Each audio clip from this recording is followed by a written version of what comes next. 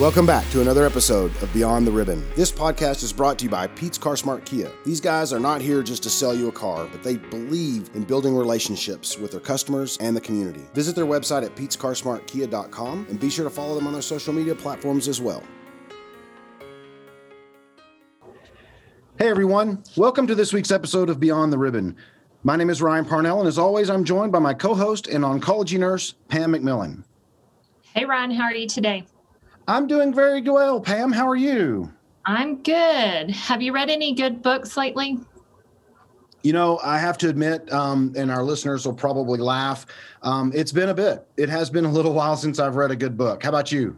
Well, I'm not an avid reader, but I think today's guest has a book that she could write herself that would be very interesting. But I'm really excited to hear her story. How about you? Absolutely. You know, when our paths crossed several years ago, and we'll talk about that in just a little bit, but I remember thinking, this is the coolest, most unique, craziest story you just can't make up. And, you know, when we started our podcast, we knew we had to have Holly Easley on our podcast. And so we are thrilled today to be joined by Holly all the way from Hereford. Holly, how are you? I'm great. Thank you. Thank you for having me on. Absolutely. You know, we really appreciate you coming on and going through your story, and what a story it is, right? Yes. It's been a journey. Holly, let's start off back 14 years ago when you got the news that you had cancer. Can you tell our listeners a little bit about what kind of cancer you had and how you were feeling, the emotions that you went through that day? It is a very emotional experience to find out that you have it. What I had was myelodysplastic syndrome, and I had just had a new grandson come on the scene. He was 6 months old, and life was good. And it was a very scary thing. Mm-hmm. It was a very scary thing. But somehow you learn to have hope and think that you're going to get over it. You just, you know, and when you go see the doctors, they give you hope, and you know you're going to have treatment, and that anything is possible. But at first, it's pretty rough. A lot of our listeners might not know what myelodysplastic syndrome is. Can you describe it in a nutshell? My white blood cell count was extremely low. And that particular cancer, it's a type of leukemia, and you don't have good white blood cells, so you're at risk for infection. Right. So talk to us, Holly, you know, kind of what progressed once you were diagnosed with your form of leukemia. What was next? Where did you start having treatments here? How did that progress? The first doctor I went to was my general practitioner, my family doctor, and he sent me to an oncologist in Amarillo. And he did the first bone marrow biopsy. And when it came back that I had MDS, he told me that he would like for me to have a second opinion. And we said, well, we would like to go to MD Anderson. And he said, that is perfect. And so that's where we went. We went down to Houston, and the luck of the draw, I got the number one MDS doctor in the world. And for 4 years, he tried different types of chemo just to make sure, you know, we have to try everything first before we have the bone marrow transplant. And so I did several chemos. And when they did not work, he said, it's probably time. It's really hard for the doctor to know, because at my age, most people that have MDS are a little bit older than I was. And so you have to pick the right time. You can't do it too early in case you have some really bad side effects, but you don't want to wait too late until you're too old to really go through it. And so I really feel like he picked the exact right moment for me to have my transplant. When you talk about a bone marrow biopsy, that sounds like something that's really scary. Did they do it there in the office, or is it a hospital procedure, or what did you choose? It is done in the office, but you usually have a little help with some, I don't know, Valium, whatever. They try to tranquilize you a little bit, but I had difficulty. I don't know if it's my pain threshold. And at MD Anderson, they were able to put me to sleep. Mm-hmm. It was great because I've had, I don't know how many. I've quit counting, 20 or I don't know, lots of them. Wow. So it was just better for me. Yeah. Holly, when you were going through your treatments and you were saying that, you tried this chemo and then tried that chemo and tried this chemo and so forth, kind of the trial and error. Did you ever kind of think in the back of your mind, you kind of knew where you were headed? You were going to have a transplant? I really did have that foreboding feeling. I really did. I did. I thought, okay, after the first one doesn't work, well, the second one doesn't work. Yeah. And you know what? That's a process you go through that kind of prepares you, kind of keeps you going along the right path and having hope that, something down the road is going to help you. And you were saying that most people with MDS are diagnosed later in life. You said you were young. So did you have young children at home? I know you said you had a grandson, but no, that was when I was diagnosed, was 14 years ago. So, yeah. I was about 51. It's a lot to take in at that age, or any age. Yes. So you went down to MD Anderson and you went through chemo. At what point then did they say, okay, you had to have a bone marrow transplant? Well, I went for my checkups and had the bone marrow biopsies, and I became transfusion dependent. Mm-hmm. And so I had to have blood like every week. And that's really not a good way of life. And so I knew I was just going downhill. It wasn't going to get any better. I was having to have the Neupogen shots to boost my white blood cells. And doctor, at that point, he said, it is time for the transplant. This is perfect time. So they say it's time. And did you have people go, okay, I'll be your donor, or did you have a drive? How did that process work? The first thing they do, well, with each sibling you have, if you have the same mother and the same daddy, each sibling you have is a 25% chance. And I have 3. So they were real excited. 75% chance I'll have a perfect, that's the most perfect match. And that did not work out. And so they had to go to the registry. The registry. Yeah. So yes, the bone marrow registry. Yeah, let's talk about that, Holly, for our listeners that are listening that may not have any idea about the bone marrow registry and what that looks like. Can you share some insight on that? Yes. Most people think it's bone marrow, but it's actually stem cell now, but they still call it the bone marrow registry. And a lot of people are in there. And there are a lot of people, the Black community and the Hispanic community need more people in there. But I was very lucky because 3 matches came up, and they then do more blood work on those. And one of them was a perfect match. And so they had to contact him and find out if he was willing. The way he got into the registry was his football coach. He played football at the University of Pennsylvania, and his football coach friend was the football coach at another college. And he has his own nonprofit that it's called Get in the Game. He's trying to get all college athletes into the registry. And so that's the guy that had the donor drive. when Robert was in football. And so he did it. He did the cheek swab, and a year later, they contacted him. Wow.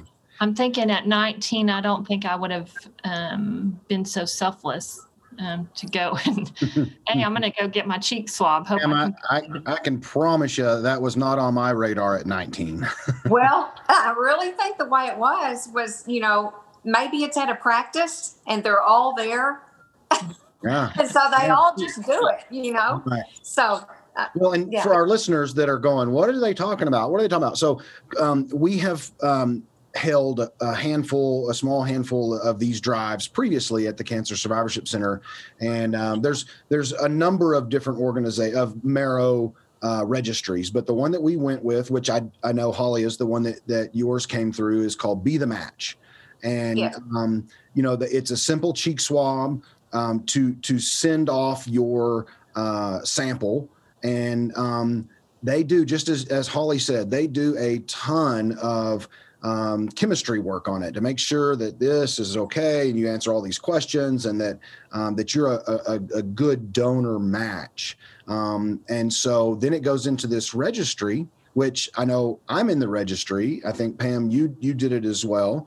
I think we're getting to the age where we're fixing to get kicked out of the registry. That's right. We'll talk about that in a little bit. You're saying we're old, but you are. I'm old. I won't say that about you. But, to the point where they say, okay, you're in the registry, and then you just wait. And one day you get a phone call, which is what Holly's donor did. He probably did it, you're right, at practice. All everybody else is doing it, I might as well. And then gets the phone call that says, oh, by the way, you did this 4 years ago or 2 years ago, and we now have a match for you. And then they ask them, will you donate? And that's the next step. And thankfully, in Holly's case, her donor, who you just mentioned, his name is Robert, said, yes, absolutely, I'll donate. Yes. And, when you're waiting, that's just the most wonderful news. You also know that you might not ever get to know this person, because it's up to the donor after 12 months whether or not to communicate. So for 12 months, I didn't know who he was. The only thing they told me on the night before my transplant was that it was a male, and that he lived in the United States. That's all they'd say. What was going through your mind when they and that's all they would tell you, but you knew tomorrow I'm getting this person's stem cells? I was thinking, there's a person out there that's my lifesaver.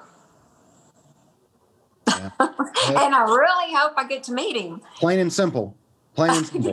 Right? Yes. Wow. And so they work on the cells. Someone comes in the cooler on a plane, and they work on the cells all night long and get them ready. And I got it about noon the next day. So now, did Robert have to have a bone marrow biopsy also? No, all he had the preliminary blood work. Mm-hmm. And then after he was chosen, he had to get Neupogen shots for a day or 2 or 3. I don't know how long, but only for a couple of days. It's not as bad on the donor as it is the recipient. No, he just had to get a couple of shots. And what the Neupogen does is force all of the stem cells out of the bone marrow into the peripheral blood. Mm-hmm. And so once they do blood tests, and then when they see that there's enough in there to collect, then that's when they do, it's called apheresis. Mm-hmm. And it's somewhat similar to giving plasma. They take it out of one arm and spin out the stem cells, and then put the rest of the blood back in until they have enough. It just looked like a small bag of dark red blood. So the night before your bone marrow transplant, you were Holly Easley, female. Once you got Robert's stem cells, what happened? Oh, what do you mean? Like, are you still Holly Easley, female? Oh, yes. Or are you Holly Easley, you come up as male? Oh, yes. Well, Robert and I had the same blood type. So my blood type did not change. But if you did test my blood today, I would be a male. That's just crazy to think. Pam, thus the great novel, right? That's right. The great novel. Another twist in her story. And speaking of novels, you practically wrote one while you were throughout your whole transplant journey. You blogged. Yes, I did. I decided. I'm sorry. Now tell us about your blog. Okay, well, I decided that the easiest way to keep in touch with everyone, instead of having my husband have to just be on the phone all day long, was for me to blog. And everybody could look at it and see exactly what was happening. And it was just a means of getting information out to people, which later it became an information source for those about to go through. And so I'm really glad that I did blog, because I've met some really nice people through it that, were about to go through the same thing I went through. Did you find blogging very therapeutic for you? Yes. It was a way to express my feelings without having to say the words. I could just sit down and type and, yes, it was very therapeutic. Do you ever go back and read it? It's difficult. It's difficult. Yeah. But to read about the more difficult things I went through, but it also makes me very happy that I am where I am today, and very thankful that I am where I am today, and that I went through that storm and came out good. Well, I know Ryan went back and read some of yours. Yeah, I did. I did. I think you could foresee maybe the future as we are today. And Ryan, you want to share those little... I will, Pam. I want to go back to one thing really fast, though.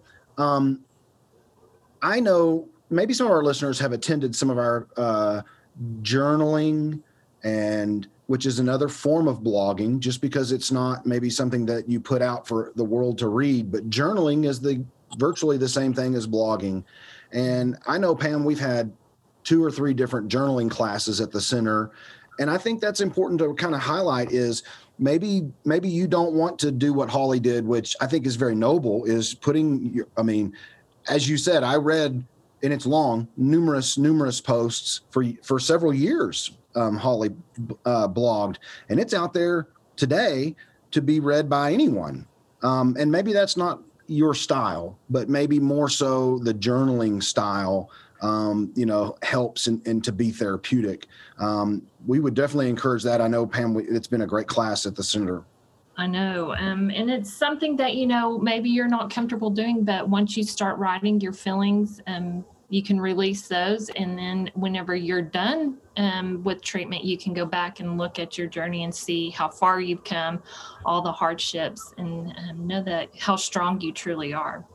Right. And I did some journaling also, in addition to the blogging.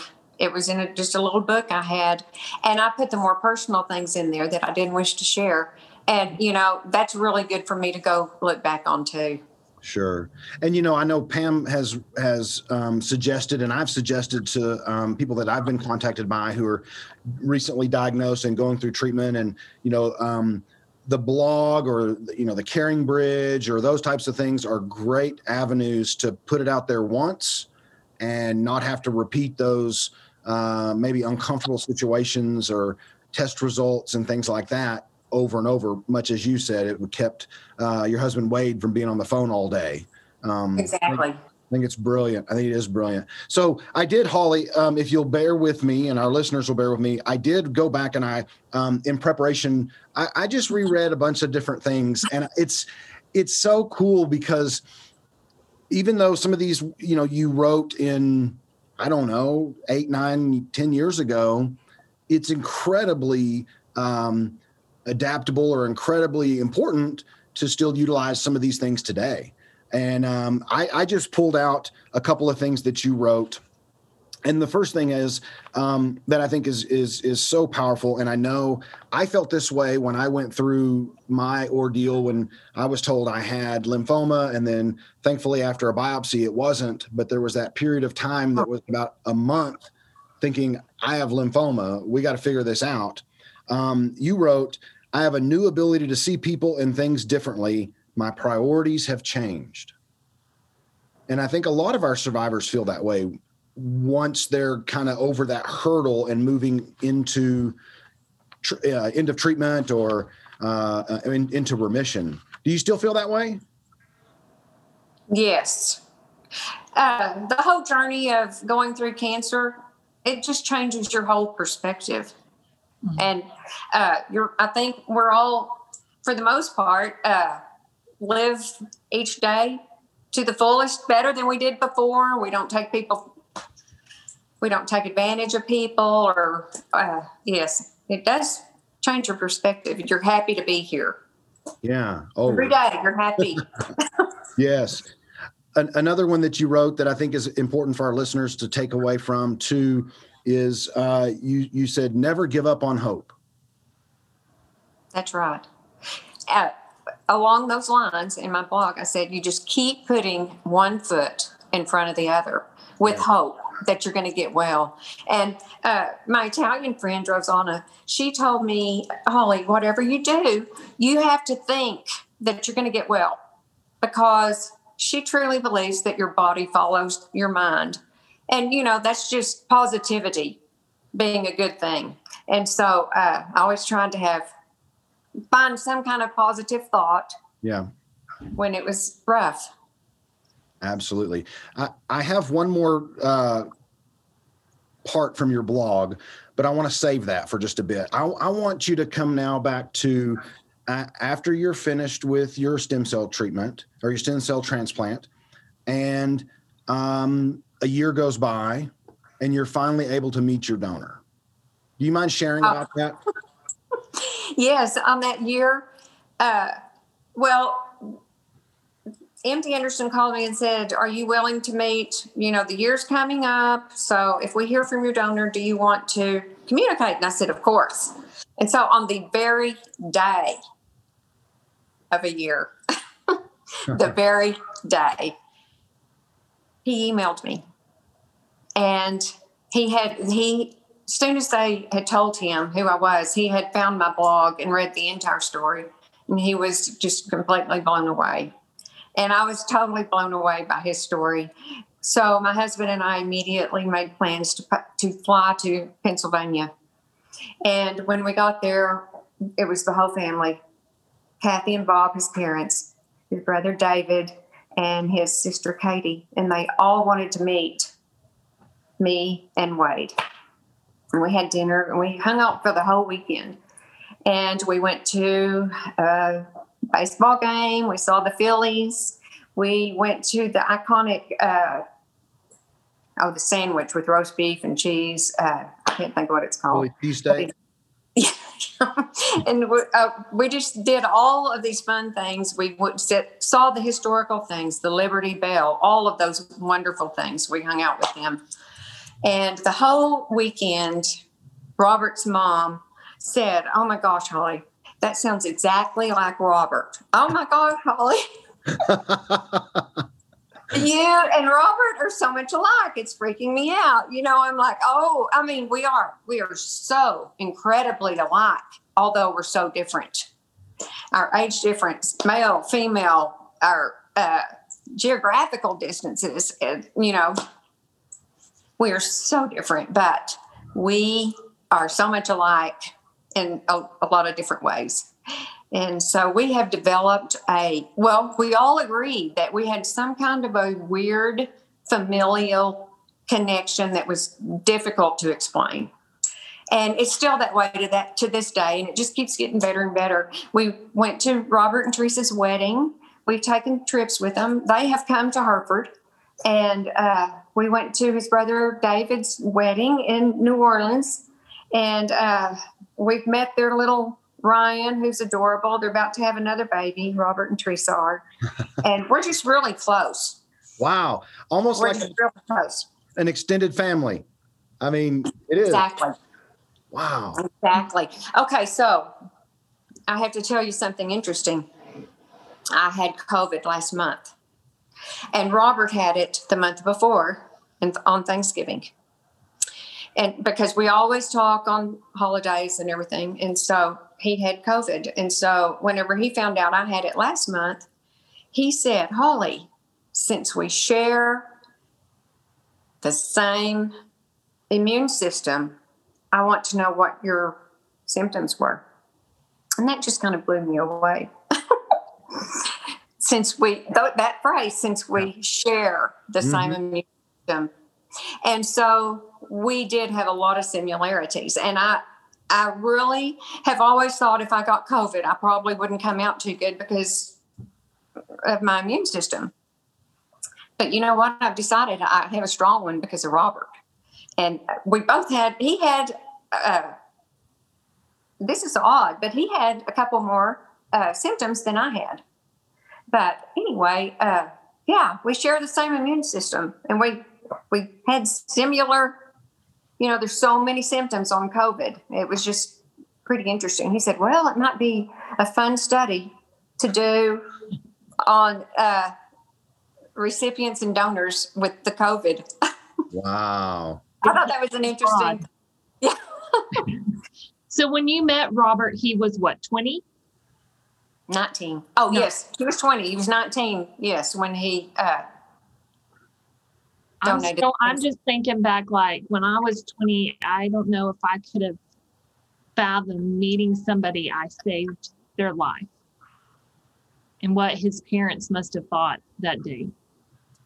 You know what? They really are a great family. And I really think they knew that it was meant to be. It was a meant to be thing. And Robert was never very scared of anything. And the only side effect he had from donating was just a headache from the Neupogen shots. Mm-hmm. They kind of make you have flu-like symptoms. But, I think he considered it an honor. Mm-hmm. It was that kind of a thing. That's the kind of person he is. Oh, my. To be to help someone out. Yeah. Of course he was going to do it. In your wildest dreams, did you ever think it would be a 19-year-old male that gave you life-saving stem cell? No. Right? No. I know Pam and I keep going back to that, but it's so, I mean, if I'm thinking, if I'm at your age, you were 51, you're probably thinking it's someone remotely around your age bracket or around your era, if you will. I mean, never a 19-year-old. Oh, I know. And when I found out he was 19 and a football player, I was like, yes. Maybe I'll get some of that energy or something. Yeah. Yeah. Athleticism. Oh my gosh. That is too funny. Well, so you guys have really developed a relationship, and that is so fantastic. I know that, as I said, kind of half jokingly, it's extended family. And I would say that is probably exactly what it is your lifesaver. Yes, he's my lifesaver. Oh, yeah, always.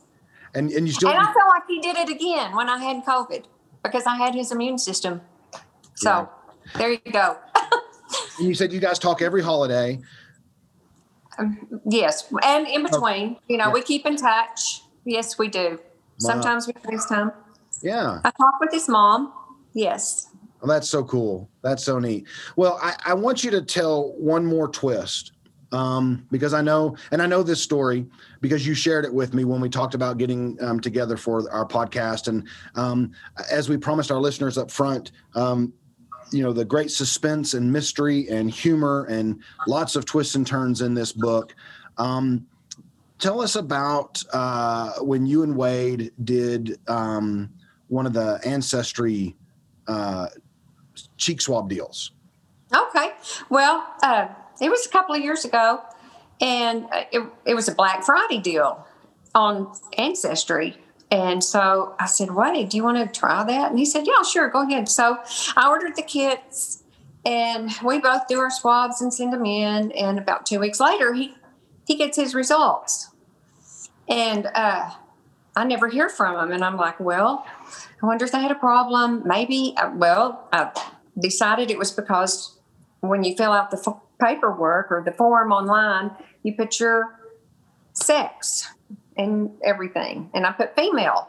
Well, I'm sure when they did my test, it came back as male. And so maybe they thought they made a mistake or whatever. So finally, I got an email that says, we're going to send you another test. We had inconclusive results. And so I said, okay. So I got the test, sent it back. And when it came back, and I got online to see my results, it was everything, Robert. There was nothing of me. And that was the biggest eye-opening thing I've had during my whole journey, was how truly all of my DNA was totally wiped out. I have none left.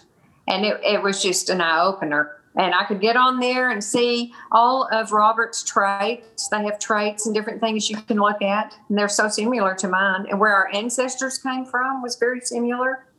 And so a few years later, or a year later, we go to New Orleans to Robert's brother David's wedding.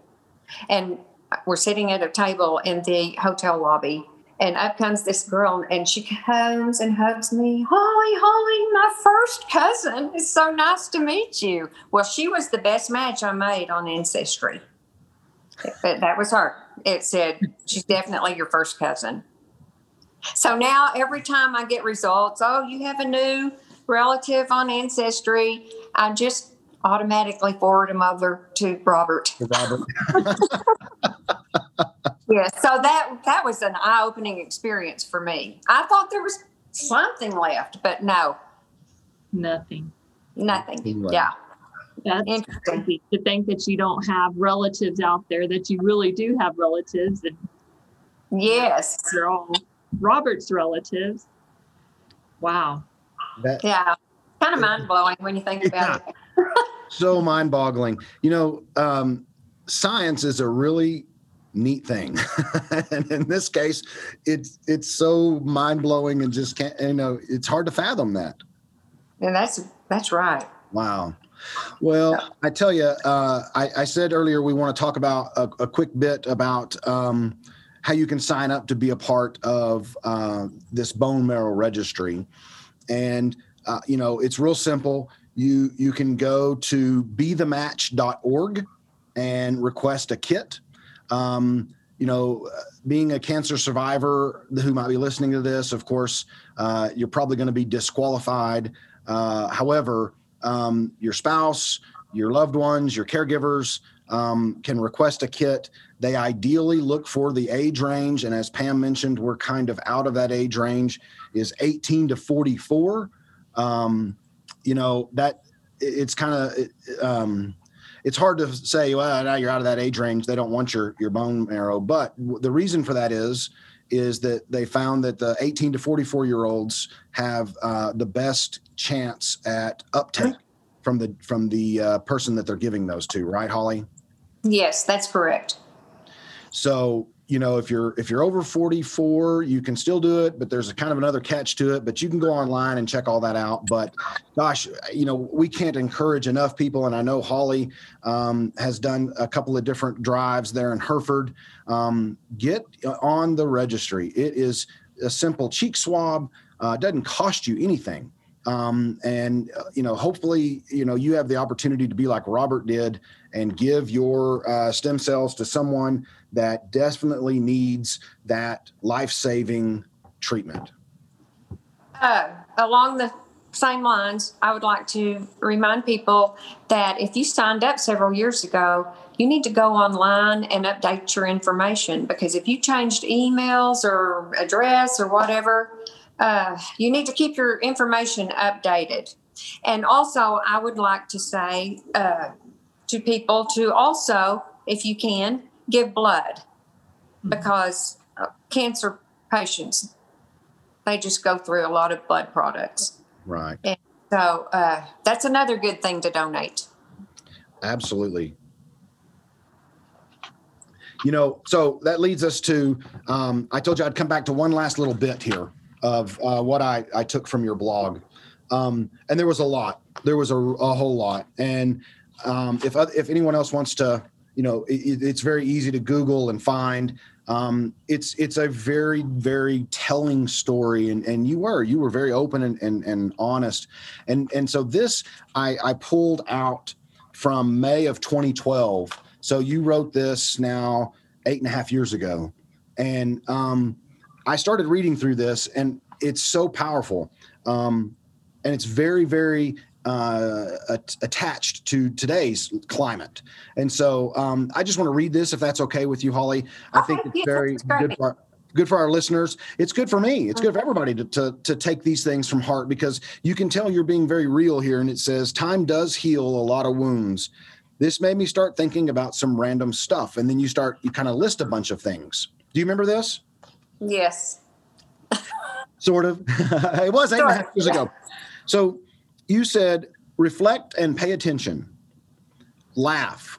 We've done one of the best classes I can remember at the Survivorship Center was right after we first started and we first opened our doors, and we did a class on laughter.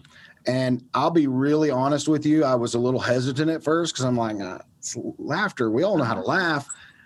My side and my cheeks hurt from laughing so hard, and the various ways they taught us to laugh. Remember that, Pam? I remember you feeling very uncomfortable because we were riding that roller coaster and we had to laugh right. We were on our fake roller coaster.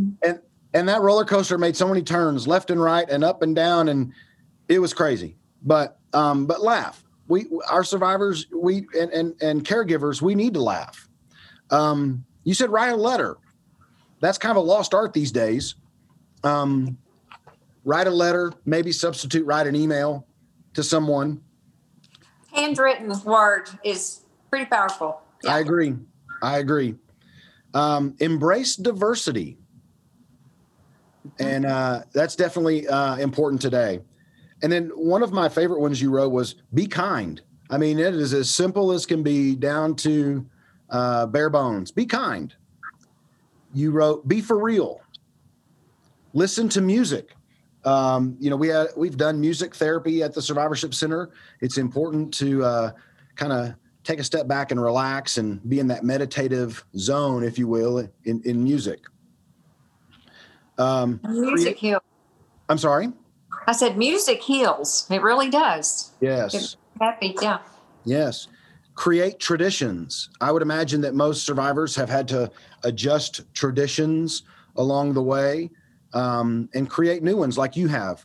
On your anniversary of your stem cell transplant, and speaking with Robert.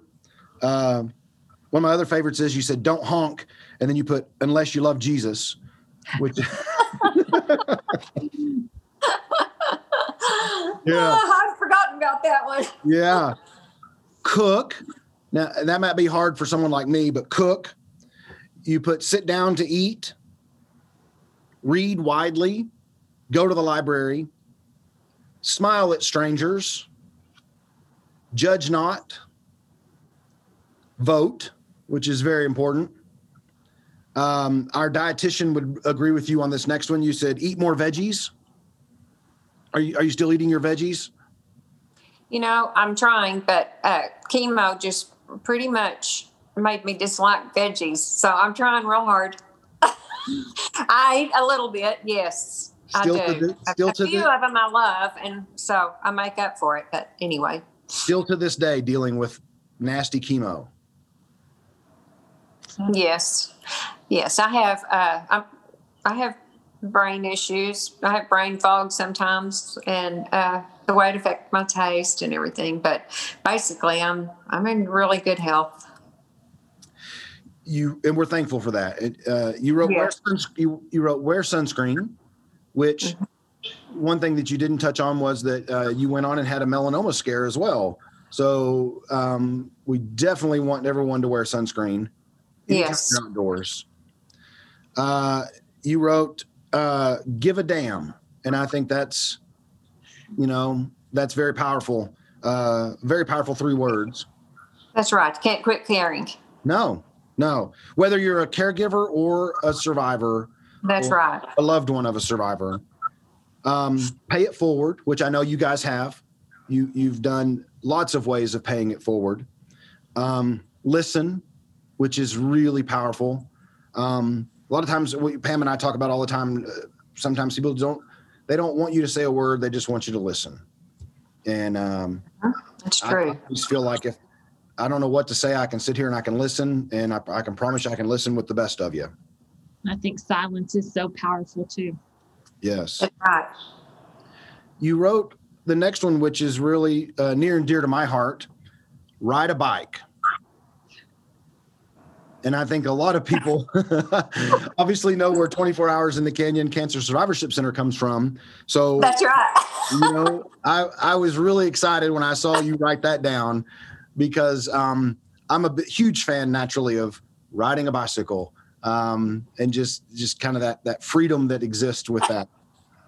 The next one you wrote, which is very pertinent to what you went through and the time of things you went through, because of wanting to make sure that you were safe and not catching anything. But you said, wash your hands. Yes. We're doing a lot of hand washing. Have we heard that lately? How many times have we heard that this last year? I know. The next to last one, I apologize for our listeners. These are really good, though. Have hope for the best. And then the last one you said is give love. And I think every one of those could be high on everybody's list. Wouldn't you agree, Pam? Yes. Holly, I really appreciate you sharing your story today. What a powerful story, and what a caring heart Robert had. But we want to leave our listeners with a powerful moment. We are sponsored by Pete's Car Smart Kia, and we would like to hear your Pete's powerful moment. Okay. For people going through the journey, I would just like to tell them to always keep going forward, put one foot in front of the other. If you have to, you fake it till you make it, and you never give up hope. And you're going to make it to the other side, and then you can look back with thankfulness that you made it. That's right. Very true. Very true. And get out there into the Be the Match registry. Yeah. I think, Pam, I'm going to throw a Pete's powerful moment out there for our listeners, because as we've touched on several times, I think it's so powerful that in the moment, a 19-year-old football player had his cheek swabbed and selflessly gave his stem cells to somebody he had no idea that he would meet. And man, what a story it is, right? Something that he should be very proud of. Oh, absolutely. Yes. Yeah. Yes. I love Robert. I just love that guy. Yeah. Probably like another kid of yours, right? Well, no, we're kind of on the same, I don't know. It's that family thing. Somehow we have a connection. Yeah. Absolutely.